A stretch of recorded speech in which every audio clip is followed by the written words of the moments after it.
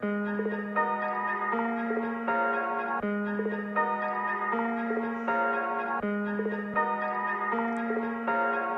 morning, good afternoon, and good evening, or whenever you may be listening. Welcome to episode 46 of the Hang Time with Helgi podcast.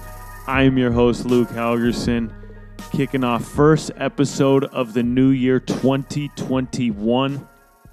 If you're new to listening, how we do it, 5 topics, unpopular opinion.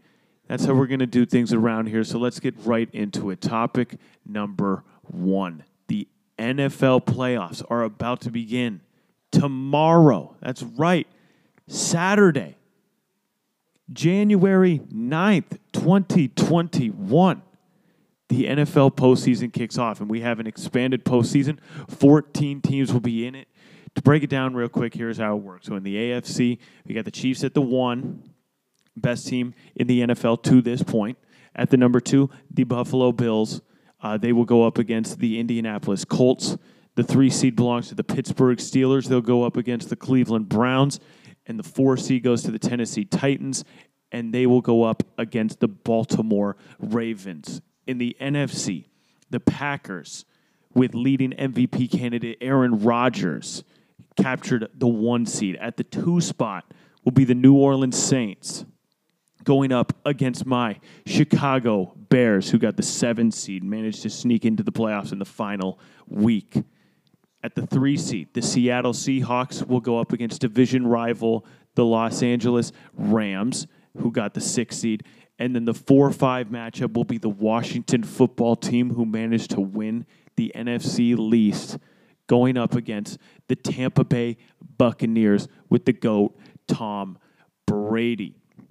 What we're going to do, I'm going to give you my picks, and I will announce a Super Bowl winner on this episode of the Hang Time with Helgi podcast. That's right. We're doing it here right now. So, to break down the games, first game, I guess, we'll literally go by how the scheduling works. So, first game tomorrow, January 9th, will be the Colts at the Bills. That'll be at 1:05 Eastern Time. And frankly, you can see how smart I am once you listen to it after these games happen and see how excellent my picks are, because we know I am extremely accurate when it comes to picking games and winners of games. So first game, Buffalo Bills against the Indianapolis Colts on CBS. So we get to hear Romo, Jim Nantz. I do like them as a commentating pair. Well, yeah, I got to go with the Bills.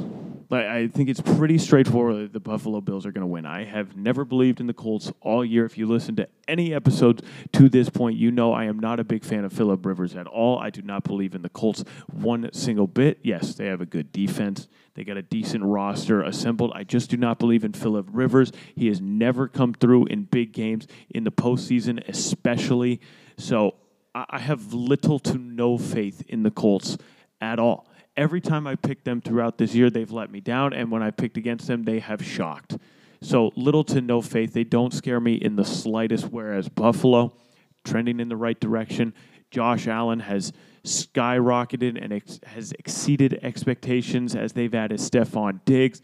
They have one of the best defenses in the league. They're playing phenomenal football to this point. How you could go against the Buffalo Bills right now, I wouldn't believe you if you said you had the Colts winning this game. I mean, Buffalo is just the better team, plain and simple. Plain and simple. They're playing better football right now. Everything they're doing, they're just clicking on all cylinders. They finished the year 13-3. They're a really good team. A really good team. I mean, they took it to the Dolphins. They wanted to lock up that 2 spot to have home field advantage throughout the playoffs with possibly the Chiefs slipping up. Like, the Bills went after it. The Bills went after it. Finished this season on what? They hadn't lost a game since the Hail Mary play against the Arizona Cardinals all the way back on November 15th. Since then, they beat the Chargers, 49ers, Steelers, Broncos, Patriots, Dolphins. Like, they finished the season exactly how you want to finish things, on a hot streak, on a heater. So give me the Buffalo Bills every day of the year. for this matchup. Every day of the year.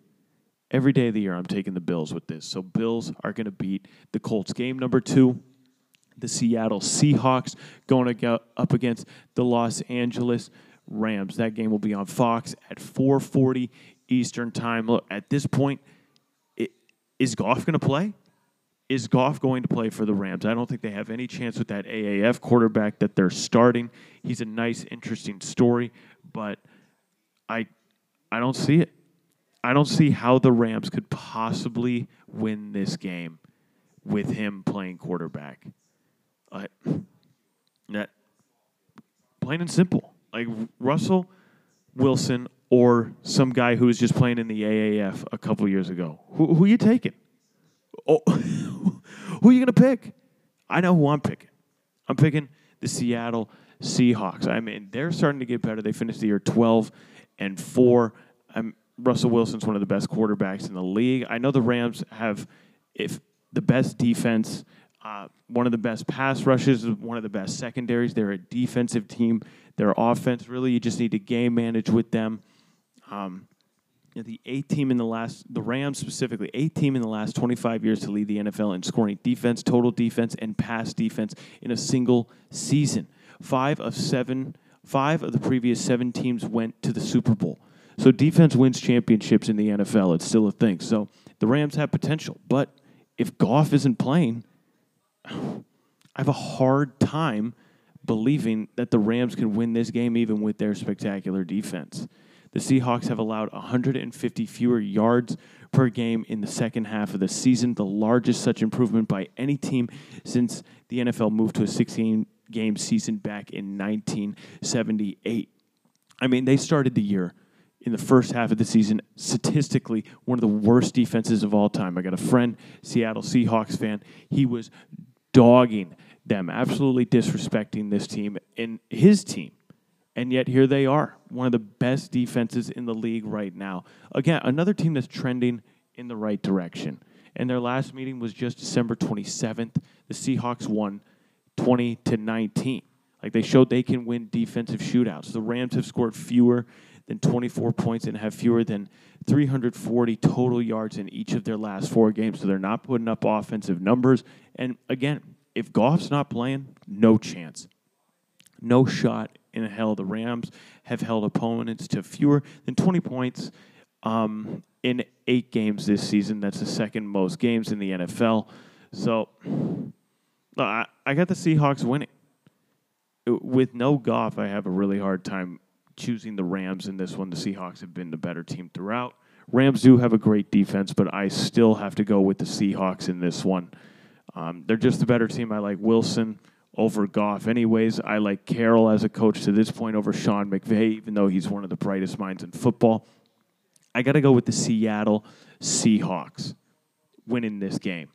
Game number 3 of the wild card weekend will be the Tampa Bay Buccaneers at the Washington football team there in Washington, D.C. That'll be on NBC at 8:15 Eastern time. I'm going with the Bucs. Look, the NFC East, frankly, doesn't deserve a team to have made it to the playoffs because of the Washington team was the best. They went 7-9, and they belong in it.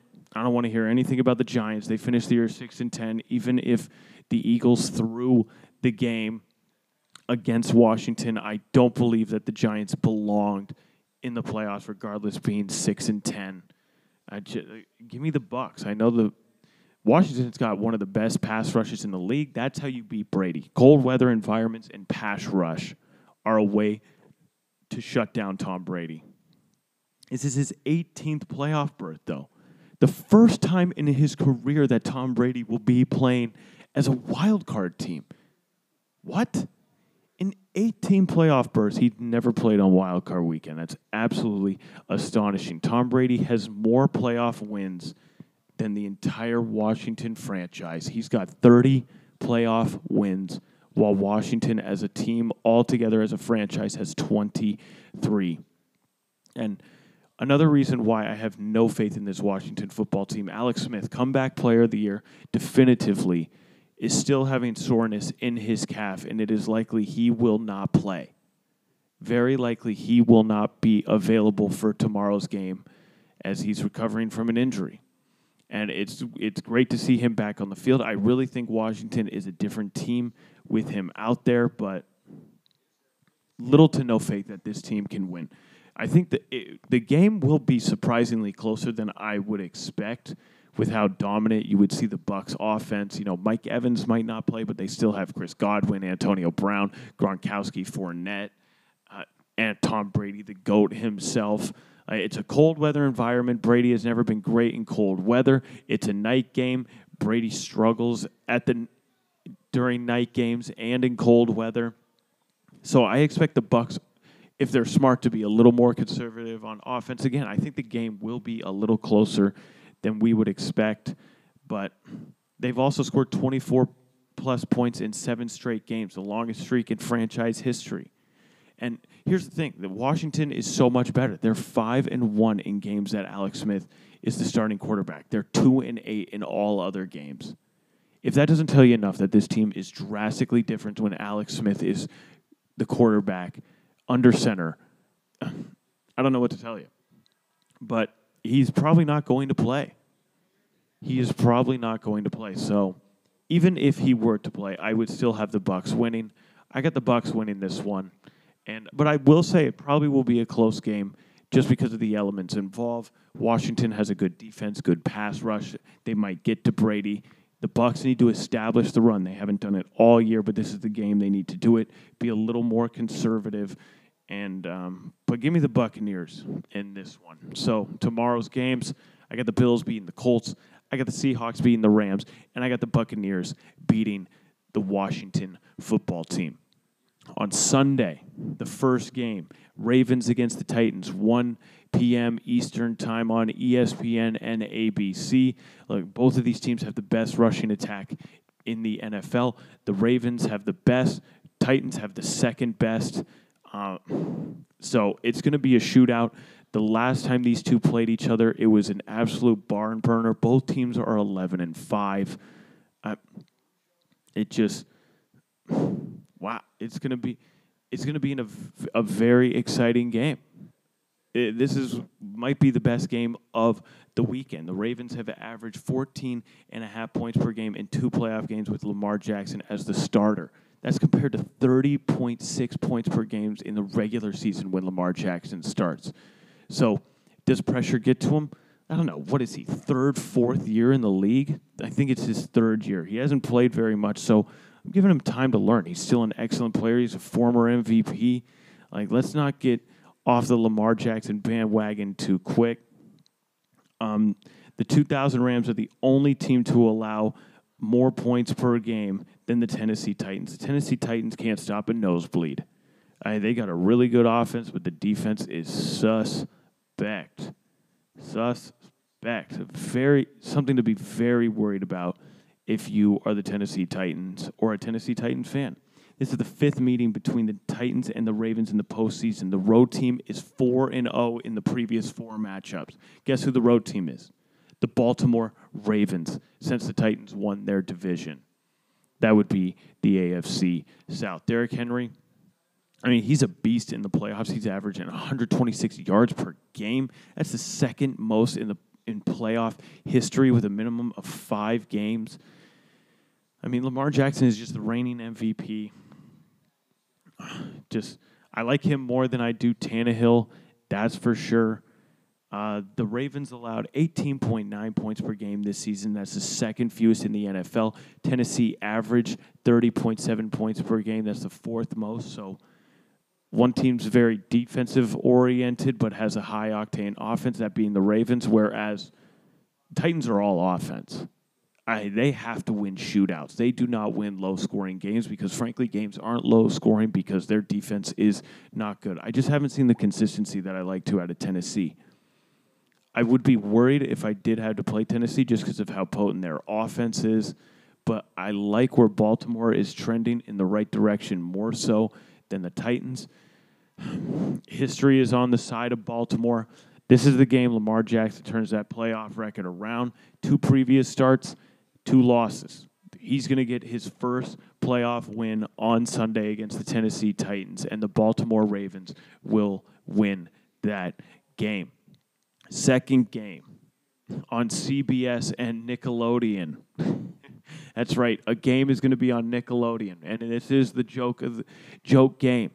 This is another joke game. The Chicago Bears going up against the New Orleans Saints. That's right, the Bears sneaking into the playoffs at 8-8 after getting demolished by the Packers.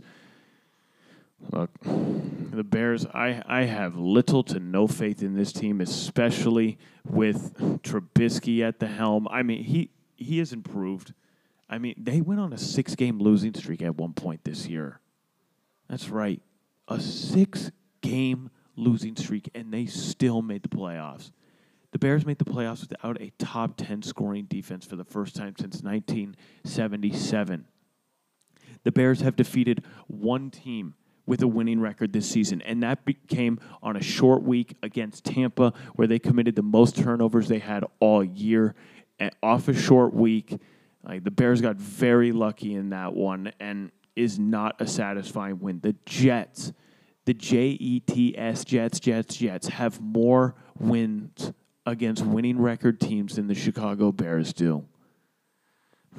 Drew Brees is 5-0 with 10 TD passes and 0 interceptions versus the Bears over the last 10 seasons. The Bears are the 19th to finish 500 and earn a wild card berth. The previous 8 teams are 2-6 in their first playoff game. So, some teams have won being 8-8. The Bears have lost 6 straight games versus the Saints. The last win came back in 2008. Well, I got to tell you, reading all this stuff, history is not on the Bears' side with this one. I have little to no faith. I will say this, though.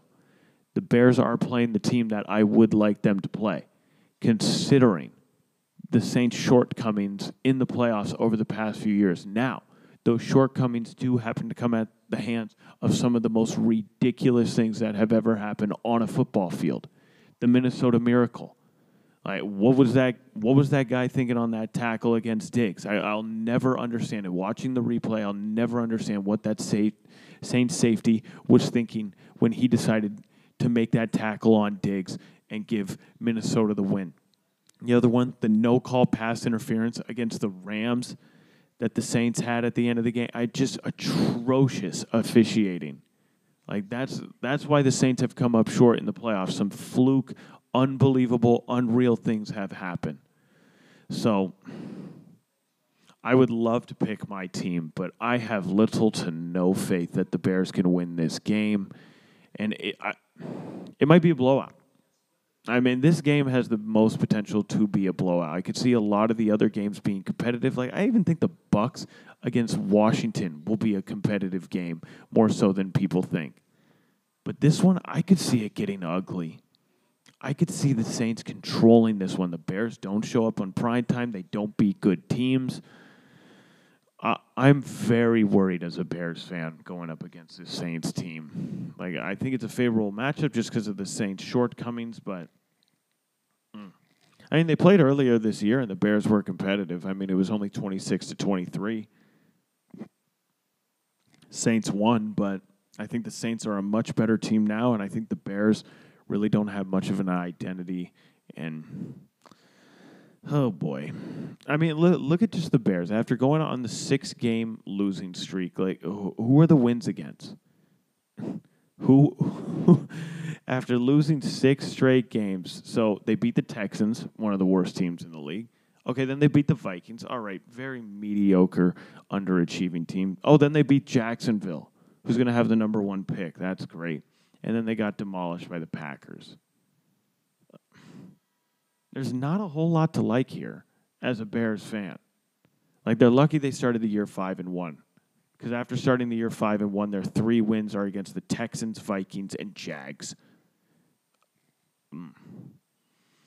I got to tell you, the Bears are not going to win. Give me the Saints. As a Bears fan, it kills me to say it, but the Bears it's going to get ugly. I think it's going to get ugly.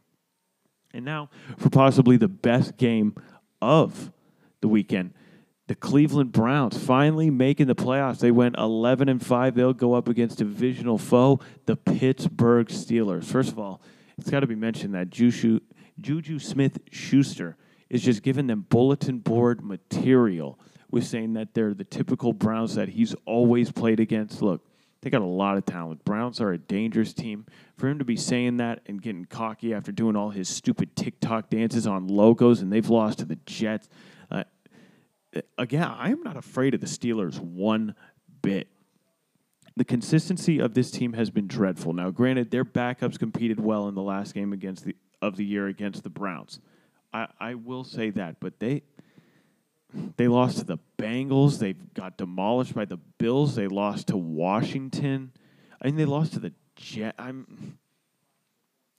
What is there to be afraid of it as Pittsburgh? They didn't lose to the Jets, excuse me, but God, I'm not afraid of the Steelers at all. As a matter of fact, this will be the upset game. I'm going to pick the Cleveland Browns. Baker Mayfield is going to show that he is the Browns franchise quarterback. They got a lot of talent. Frankly, I think that just the Browns are more dangerous with their run game with Chubb and Hunt than what the Steelers are. Like, I think Roethlisberger is old, washed up. Tomlin doesn't make any adjustments whatsoever when it comes to game planning and halftime adjustments and matchups.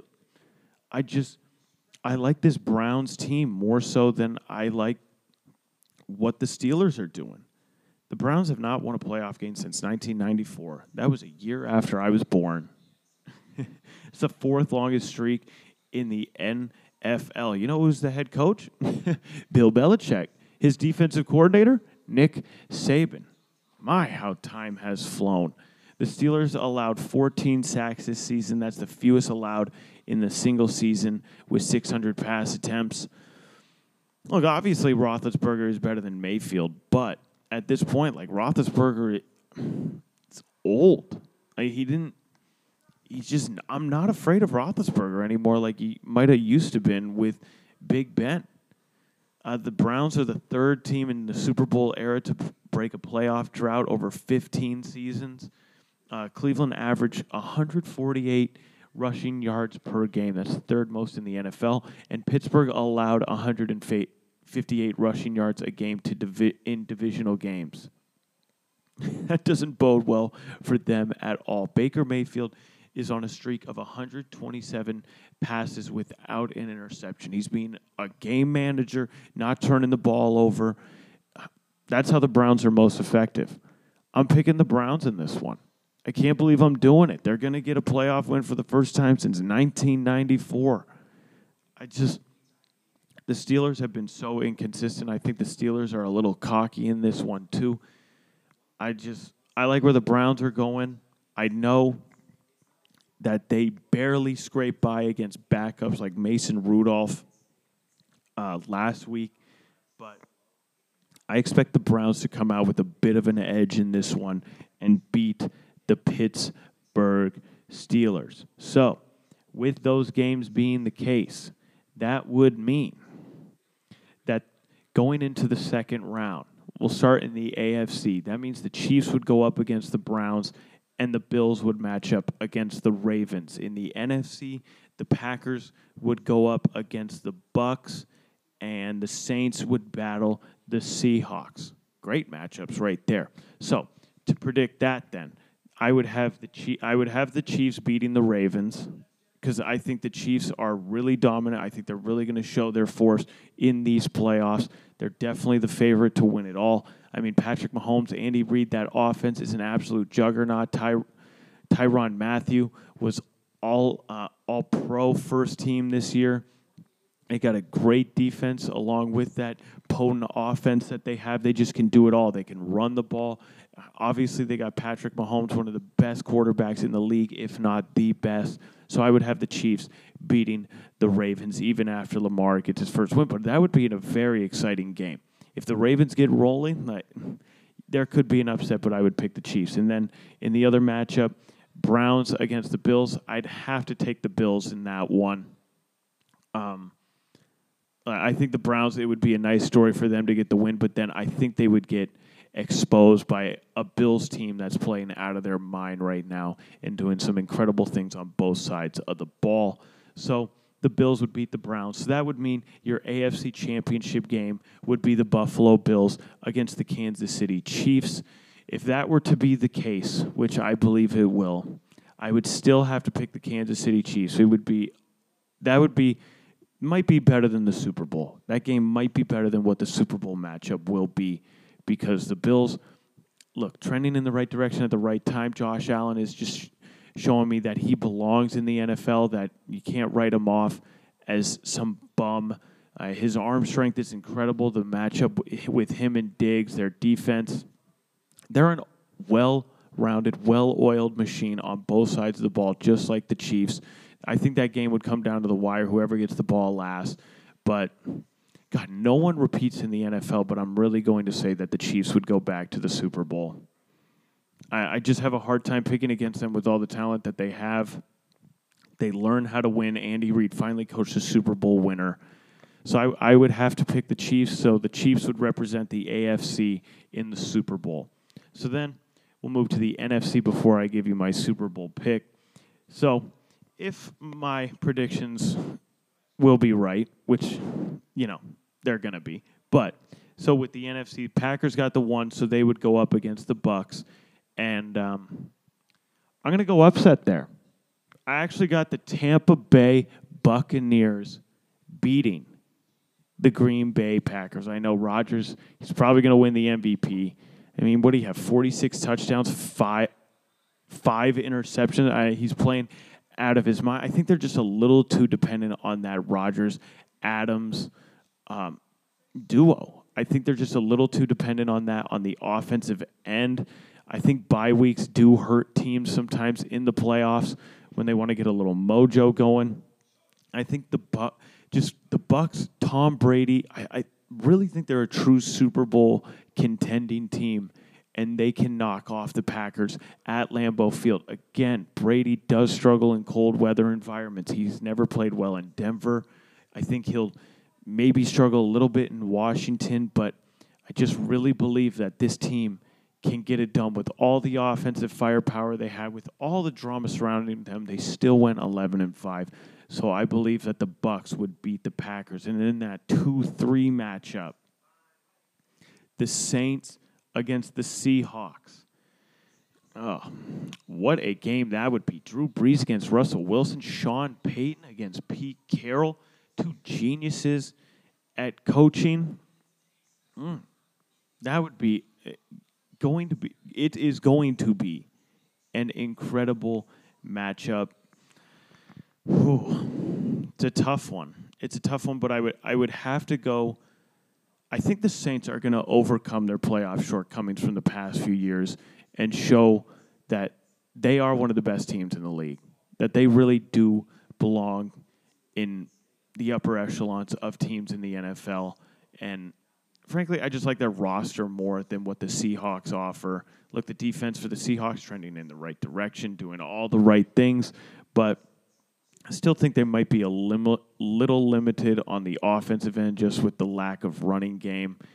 And the Saints have Kamara, and he's one of the best running backs in the league. And they still have a potent offense with Drew Brees under center. So I would pick the Saints to beat the Seahawks. So that means your NFC Championship game would be the battle of the NFC South.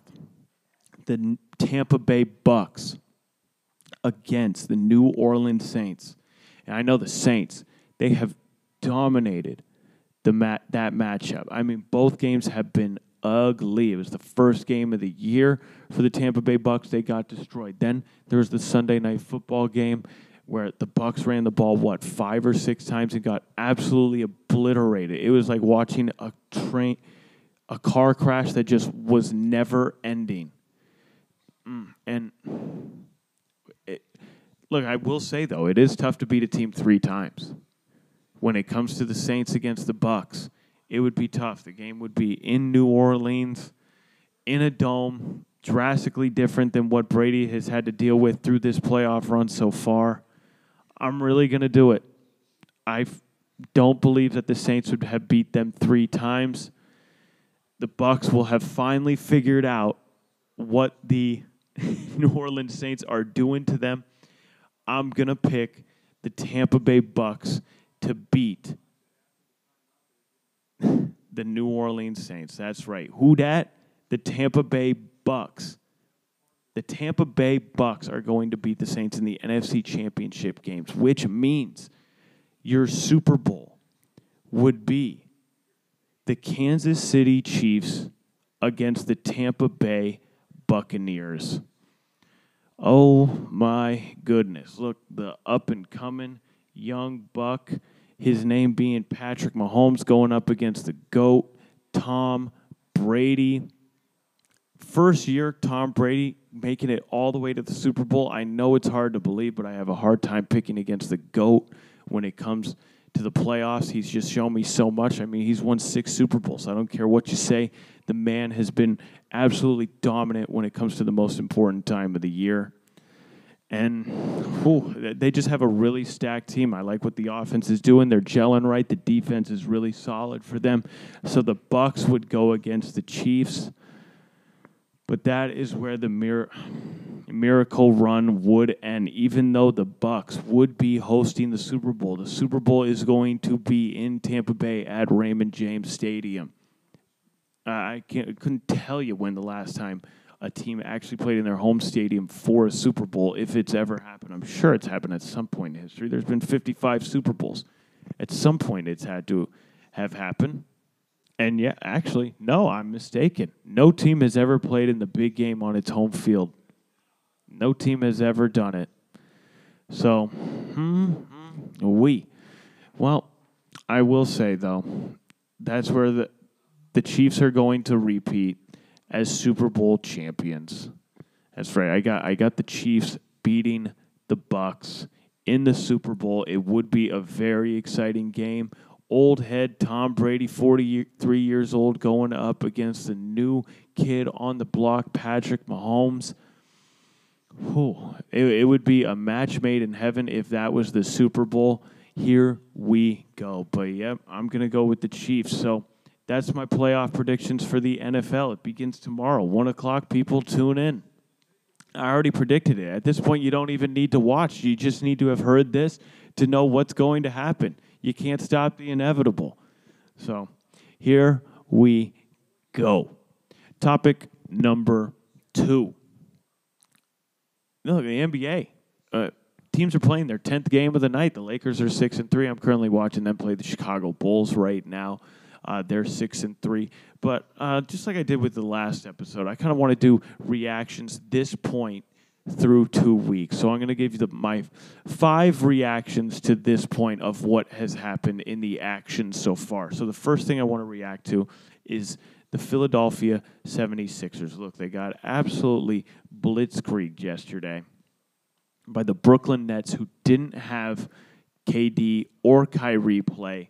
They just look sluggish. They look slow, yet they still have the best record in the association. They are 7-2. They're only lost to the Nets and to the Cavs. But then it needs to be said that their only wins, they have 7 wins. That's great. But who have they beaten? Well, they've beaten the Wizards twice. They've beaten the Knicks. They've beaten the Raptors. They've beaten the Magic. And they've beaten the Hornets twice. What does that tell you? I don't consider a lot of those teams real, true playoff championship contenders. They haven't had really a marquee, dominant, good win all year. Now, it needs to be said that tomorrow they do play the Denver Nuggets, which will be a prove-it game for them. But I just think the 76ers have a long way to go before I really believe in them as true championship contenders. I think Doc Rivers is doing a nice job. Joel Embiid, I think he's the second best center in the league behind Jokic. He's averaging 24 points, 12 rebounds, 1.8 blocks per game. He's been great. He's been great for them. But look, just go down the roster a little bit. Tobias Harris, we're really believing in him as the second option. He's currently the second leading scorer on the team at 19 points. Right behind him, Seth Curry, having a great season, shooting lights out. What is he shooting? 50% from the field and like 59.5% from three. His field goal percentage is 60% through through 9 games. That's absolutely incredible. He's averaging 17 points. And Shake Milton averaging 14.1. And then Ben Simmons. Look, this is the reason I think that they are not true championship contenders. It's because Ben Simmons refuses to shoot the ball. I went to go watch the 76ers play the Orlando Magic here in Orlando at Amway. And Ben Simmons, he made a three. I will say that. He did make a three. He's only taken 1 3-point attempt this year, and it's not even about shooting the threes. He's 1 for 1 this year. But for his career, he is 3 for 25. He's made a third of his career three-pointers in just 1 game and this season. 3 for 25. I think his reluctancy to shoot any shot from the outside, forget just three-pointers, to shoot mid-range shots,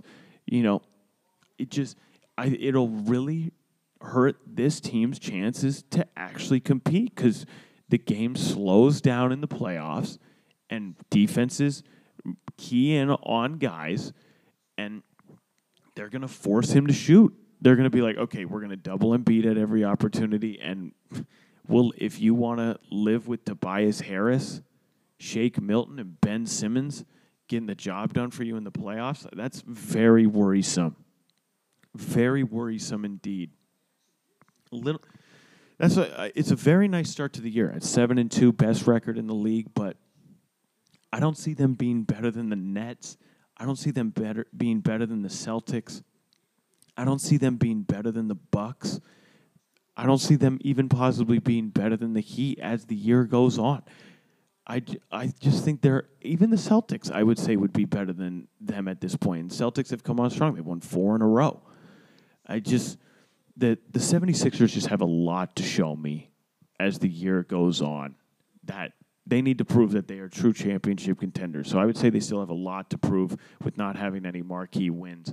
And look, they're a better team than they were last year. They have put themselves in a better position to win, adding Seth Curry, adding Danny Green, adding Dwight Howard. All those moves have improved the roster. But with Embiid, second best big in the league, second best center in the league behind Jokic. But Ben Simmons' reluctancy to shoot is going to hold them back. And Tobias Harris is going to hold them back as well. So I have not truly bought in to the 76ers. And look, they came out sluggish yesterday against the Nets. And I don't like to always just believe in one game when it comes to watching basketball. There's no reason to react. That's why I like to do reactions of over a week, over a few games. That's really a better way to see it because they play multiple games. Because any given night, anyone can beat anyone.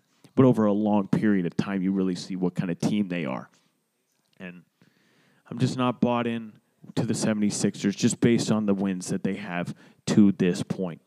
But a team that I do really like that has shown me a lot has been the Phoenix Suns. They're off to a really nice start. Look, they had a crushing defeat tonight, lost in overtime to the Pistons of all teams. They lost 110-105. Jeremy Grant had 31 and 10 and a crucial assist near the end of regulation and a big overtime for him.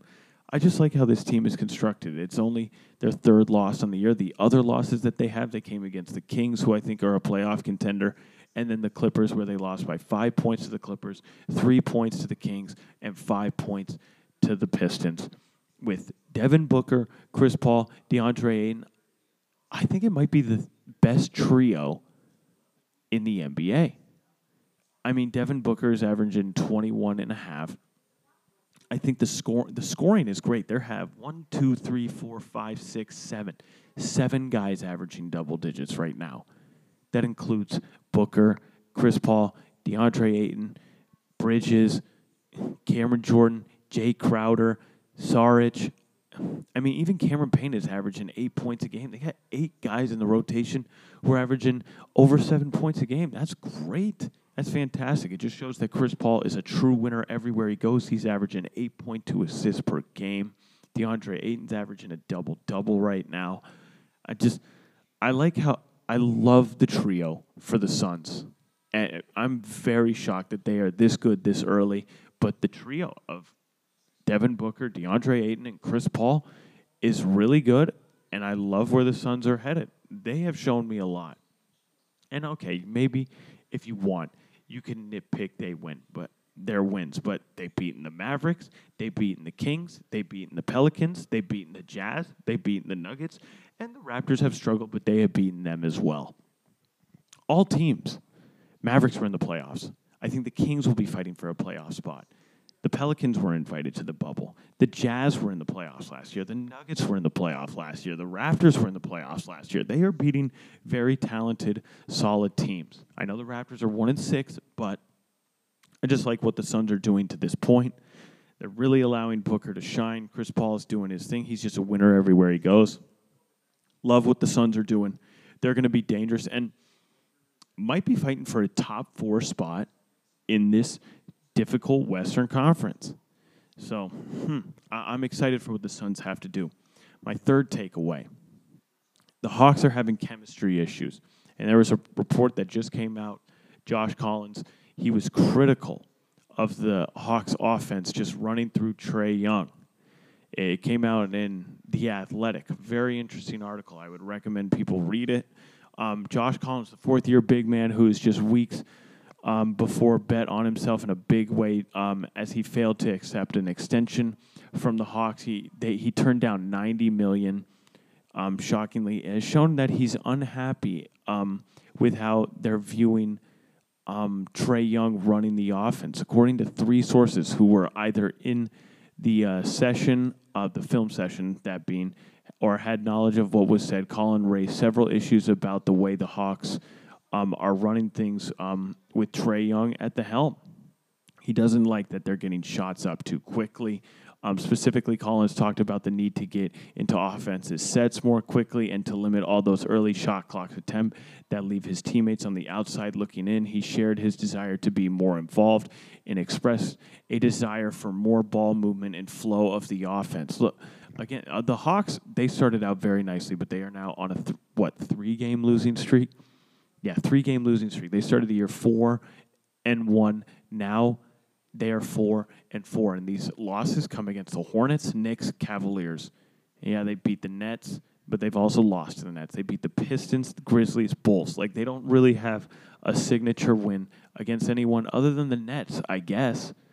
But it is a concern. Like, your fourth guy, kind of guy you want to be your centerpiece moving forward, is really critical of your star player. And I know Trae Young is one of the best up-and-coming players, plays little to no defense, but it's got to be an issue. I mean, look at just last night's game against the Hornets. Or was it 2 nights ago? Either way, dreadful. I mean, Gordon Hayward went off, scored 44 points. He scored more points combined than what Collins, Trae Young, oh my God, and Cam Reddish, Clint Capella, and Bogdanovich put up. Trae Young went 2 for 9 and 0 for 3 from 3. He had 7 points, 3 assists, minus 15 for the game. Had 7 turnovers. He had many turnovers as points. Bogdanovich 1 for 5 from the field, had 2 points. Wallace Collins that night had 23 points, 11 rebounds, and just I thought the Hawks were a nice surprise to start the year, but I don't know. I think the chemistry issues are going to play a big factor moving forward, especially when one player disagrees with what the star player is doing for this team. I'd be very worried if I were the Hawks right now. And they brought in a lot of guys like Capella, Bogdanovich. They have a nice little core with Reddish, Hunter, Young.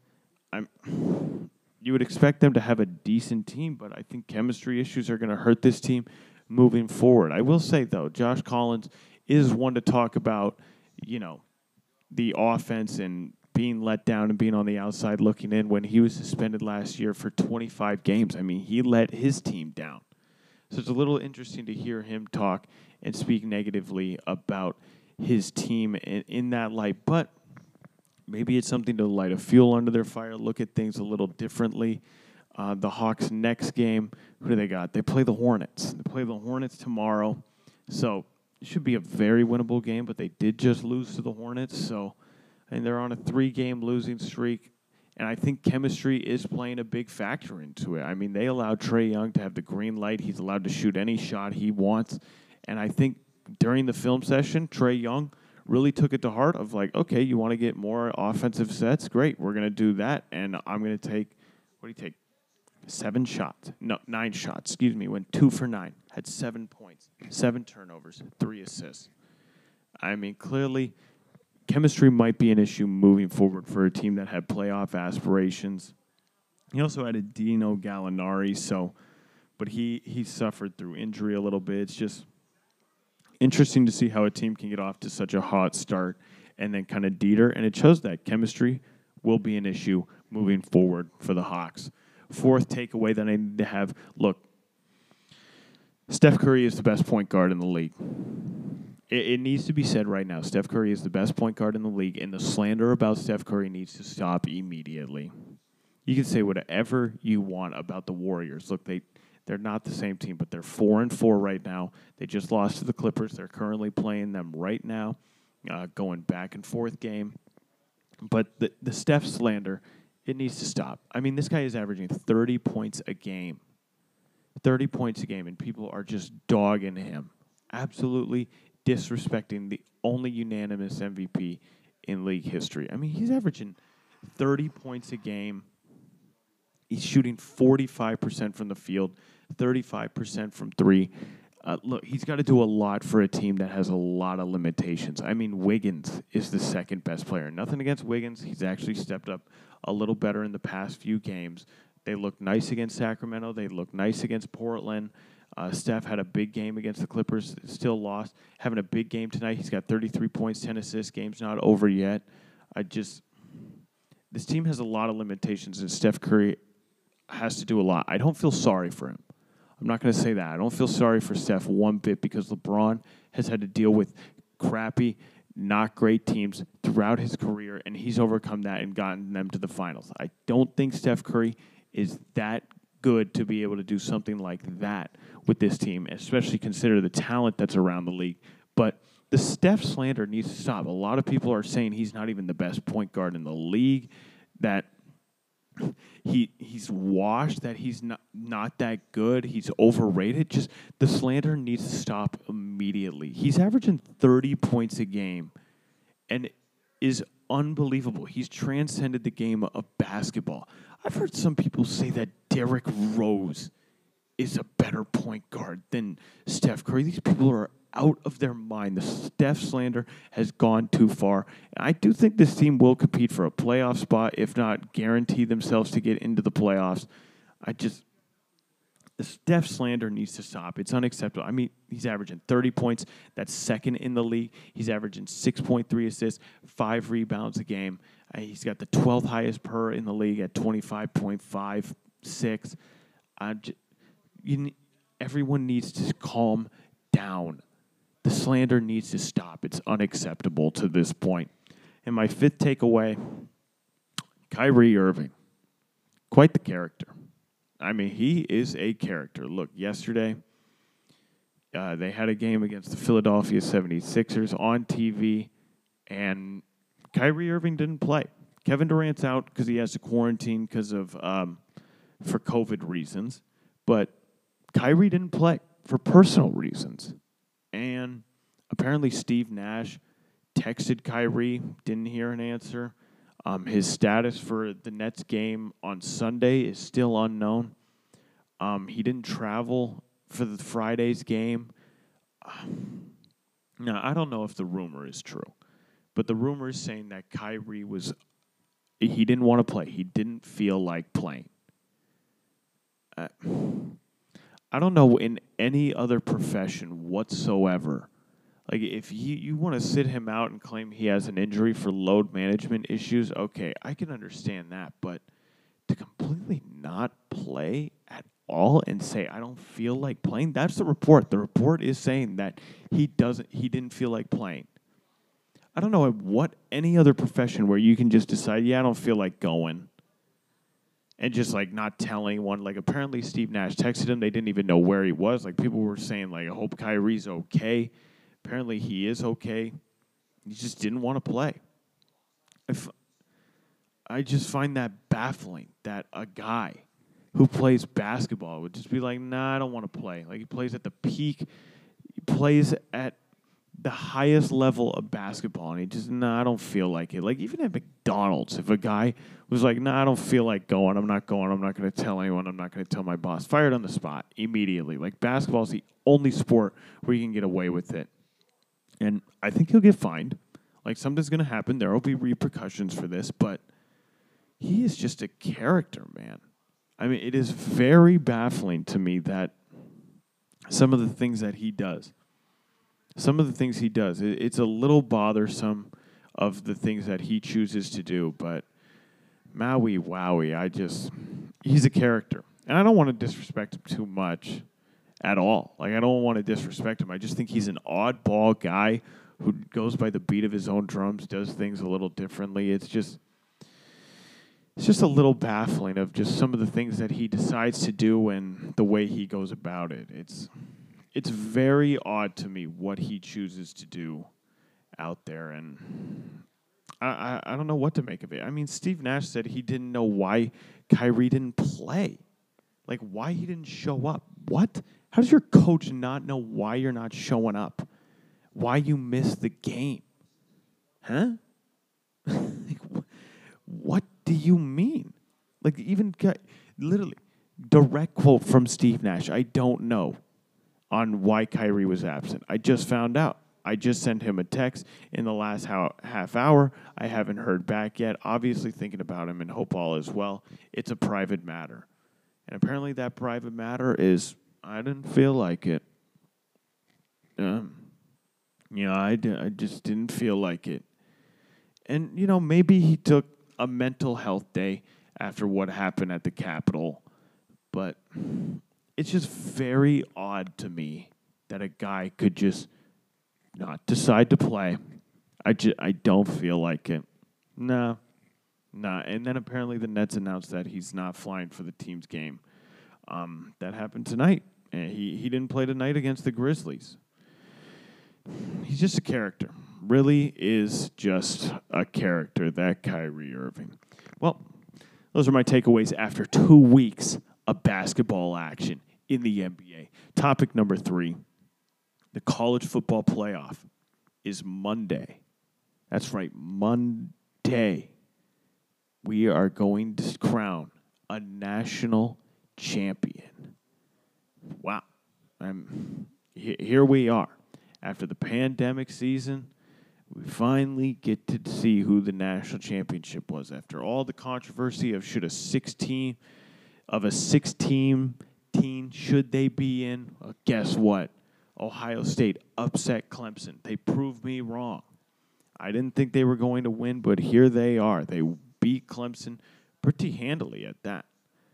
Like, they dominated Clemson. It was one of the most shocking things I've ever seen on the field. And I'm not a big fan of Clemson at all. I'm kind of glad that they lost, but it's interesting to see that Ohio State just steamrolled them. Just absolutely steamrolled them after 6 wins.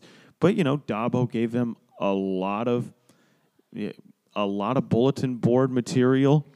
And, that's what happens sometimes. So the national championship will be the University of Alabama against the Ohio State University. The game will be 8 p.m. Eastern Time on ESPN, January 11th at Hard Rock Stadium in Miami. There will be limited fans in capacity. I'm going to give you my pick. I got to tell you. Ohio State is a very interesting story. Justin Fields played out of his mind. I think his draft stock is going to continue to rise, but this juggernaut that is Alabama is not going to be beat. I mean, they had 2 Heisman finalists, and I think the runner-up behind Devontae Smith was Mac Jones. And they are just so good. It's just your typical Nick Saban Alabama team. They are Incredible. Just wow. I have a hard. I already thought Clemson was going to win that game against Ohio State, but I got to tell you, I got Alabama winning this one. It's a nice story, which was Ohio State only getting into the playoffs with 6 wins, upsetting Clemson as big underdogs. But I'm going to take Alabama. I just think they have a better team. They got the more talented players. They got the Heisman Trophy winner. I think they got the Heisman Trophy runner-up, one of the finalists. Nick Saban's a better coach than Ryan Day. Everything is pointing for Alabama to win this game. And I don't want to say blowout because Ohio State's a good team, but Alabama is just, wow. I mean, who has come with, they've scored more than 31 points in every game this year. The only team to hold them under 38 points this year was their last game against Notre Dame. And as a Notre Dame fan, Alabama dominated throughout. It wasn't a close game at all. Notre Dame played as well as you could against that juggernaut, but it was definitively won by Alabama. And I think Alabama will again win definitively and win another national championship. How many national championship does Nick Saban have? He wins a lot. He wins a lot. It seems like it's every year. He won a national championship at LSU in 2003, and then he won the BCS national championship and the AP with Alabama in 2009, 2011, 2012, won the college football playoff championship in 2005 and 2017. So it's just the continuous juggernaut that is Alabama football. They will win another one. And in this crazy pandemic year, Alabama will be crowned as your national champions. We're making a lot of picks on this episode of the Hang Time with Helgi podcast. A lot of episodes in just 3 topics. Moving on, topic number 4, big trade.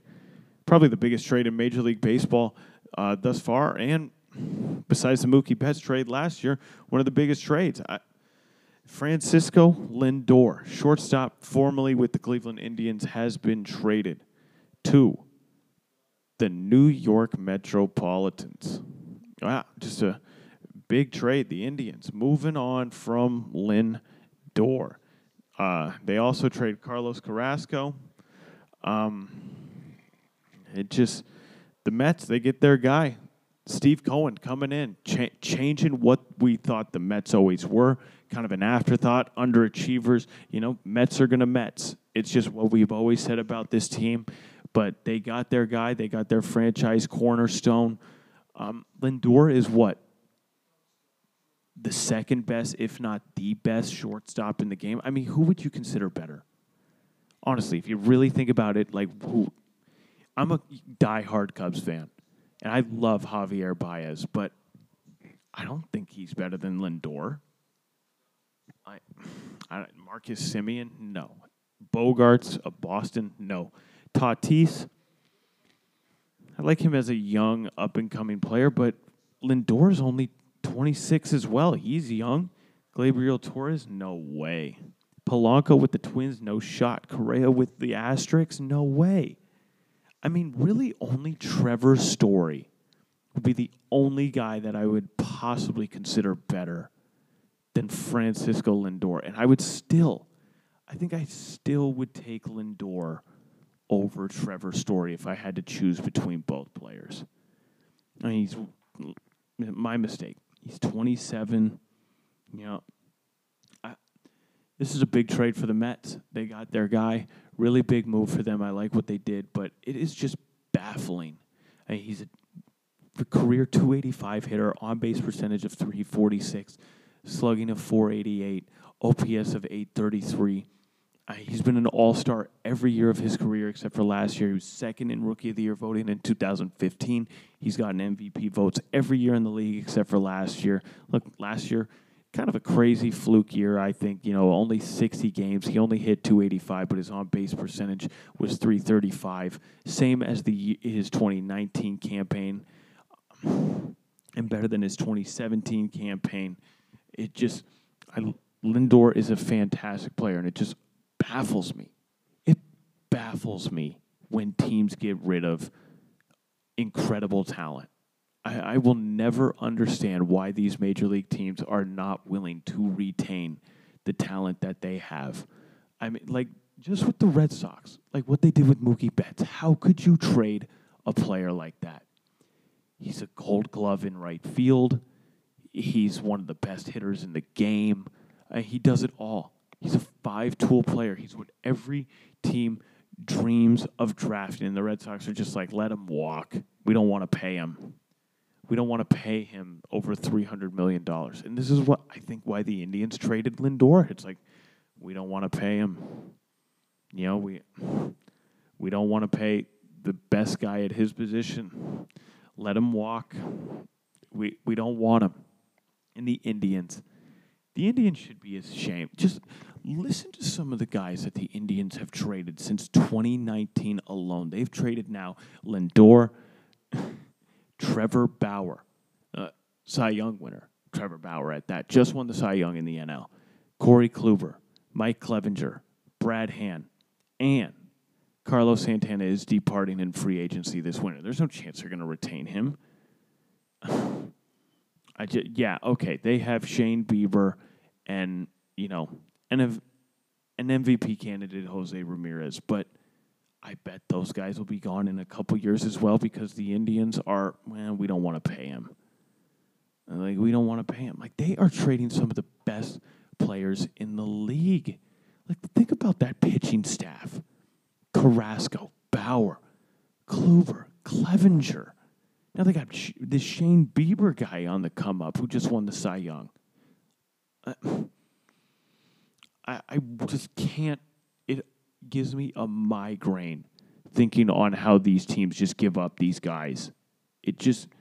I'll never understand it. And look, these contracts. Look, give him a Bobby Bonilla deal. Extend that contract out. Pay him till 2035 or whatever. You don't have to pay him $30 million a year. You can allocate that money in remaining years. Extend the contract. It aggravates me when teams refuse to retain top talent. To what? What are they going to put that money towards? You're a major league team. You have money. You have money to distribute throughout your roster. And you're not going to do it? Make it make sense to me. If someone in baseball or another baseball fan can make it make sense to me why you don't retain top talent on your roster and just let go of guys for prospects who you pray to the Lord that they become half of what these players are, to then eventually let them walk if they do become that good. Someone make it make sense to me. I really don't understand it. It's nauseating to think that these teams can just get rid of top-tier talent. Mets got their guy. Indians. As an Indians fan, are you happy today that you got rid of Lindor? I mean, he wanted to be there. He was like, I'm happy in Cleveland. I enjoy being here. How could you not keep a guy like that who says he wants to stay in Cleveland? Cleveland. Nobody vacations in Cleveland. Nobody says Cleveland is cool. Just like Joakim Noah said. Have you ever heard anyone say anything good about Cleveland? No. That's why LeBron left twice. It's why, as a sports city, it's an embarrassment. We're a small market team. We can't retain a guy like that. Bullshit. I call bullshit.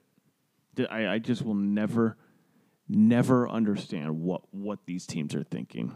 I will never be able to understand it until someone can actually give me a definitive, good, solid reason on why it's worth getting rid of top-tier talent for nothing. For nothing. They are not getting anything back for him. Wow. Good for the Mets. Good for the Mets. They got a great player. They got an all-star caliber player. And the Indians, they're taking a nosedive. They're going to get worse. And I imagine they're going to make more deals. And I imagine the teams in their division, like the Twins, like the White Sox, are going to try and get better and improve their teams rather than getting worse, rather than regressing like the Indians. So shame on you, Indians, but good for you, Metropolitans. Way to do the right thing and get Top-tier talent. Topic number 5. A lot of NFL coaching changes. I just want to talk about it real quick. A lot of openings.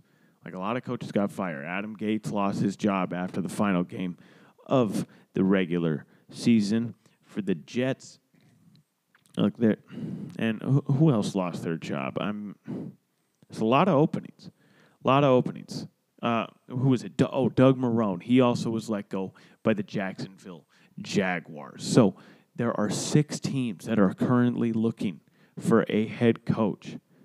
I'll just give you the quick order of what I think the best coaching jobs are currently in the NFL. Number one's got to be the Los Angeles Chargers. I mean, Anthony Lynn, he went 7-9 with this team. They were kind of rocky throughout the year, but they have the most talent. I mean, Justin Herbert, I would say he's established himself as a, for sure, starter in the NFL. No doubt about it. They got Joey Bosa. They got Keenan Allen. They got Derwin James. Get a great nucleus of players. If you look at all the rosters in the NFL, and if you're a coach who's up for a job, where would you want to go most? Got to be the Chargers. Got to be the Chargers.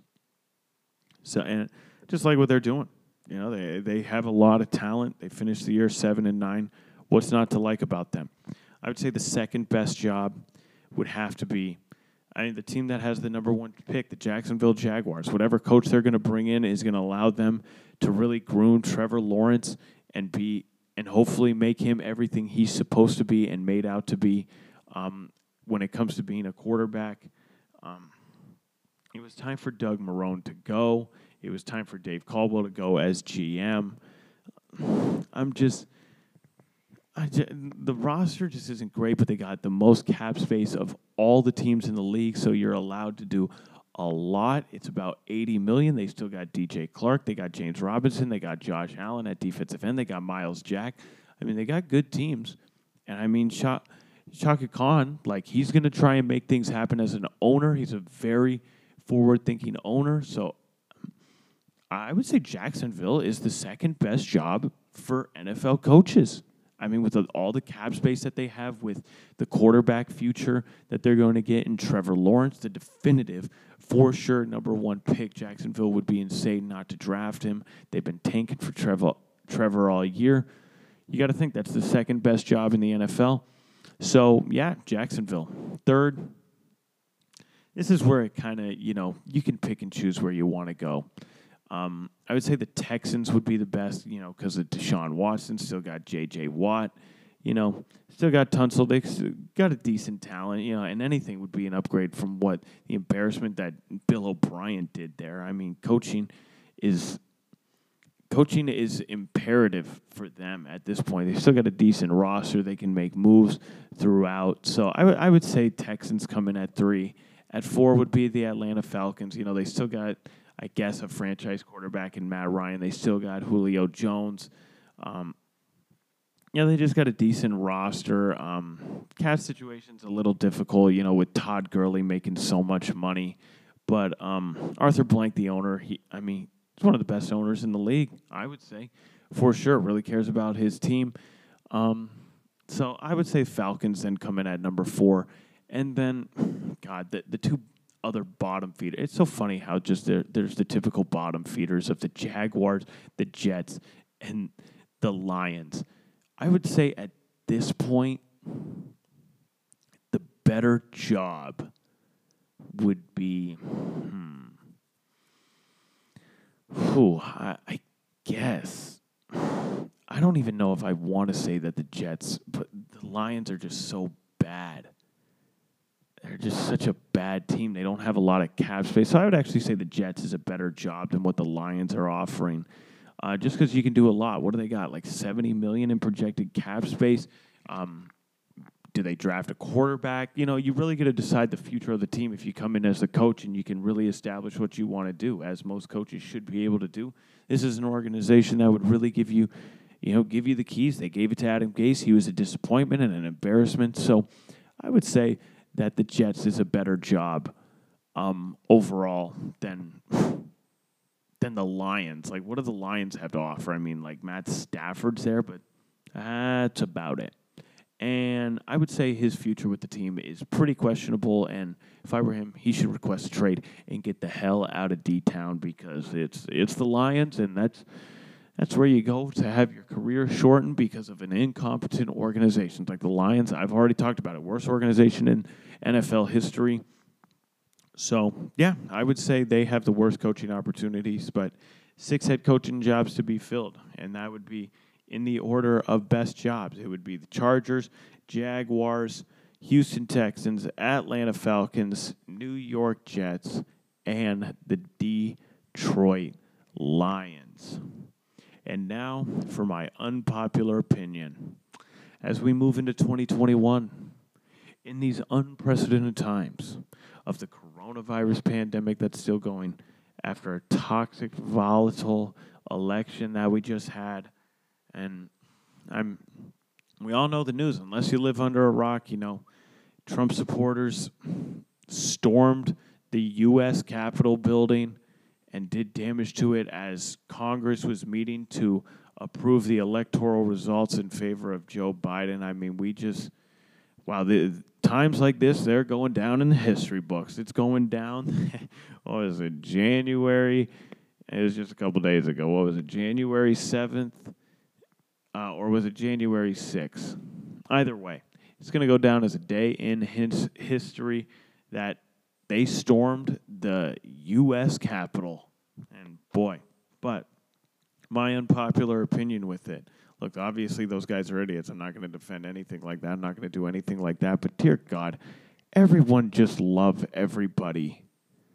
I mean, it is sad the kind of world that we live in where everything is just so one way or the other. And if you don't agree with me, go fuck yourself. That's a terrible mentality to have, people. You can disagree with each other, but just be cordial with each other. Be nice to each other. I think you might get along with people you disagree with if you actually have a real, true, honest conversation with them. Please, my unpopular opinion, as we go farther into 2020, we're just 9 days in and it already seems like things are just ramping up. But please, people, I'm begging you, just everybody love everybody. That's my unpopular opinion. You can get along with people you disagree with. It's not that difficult.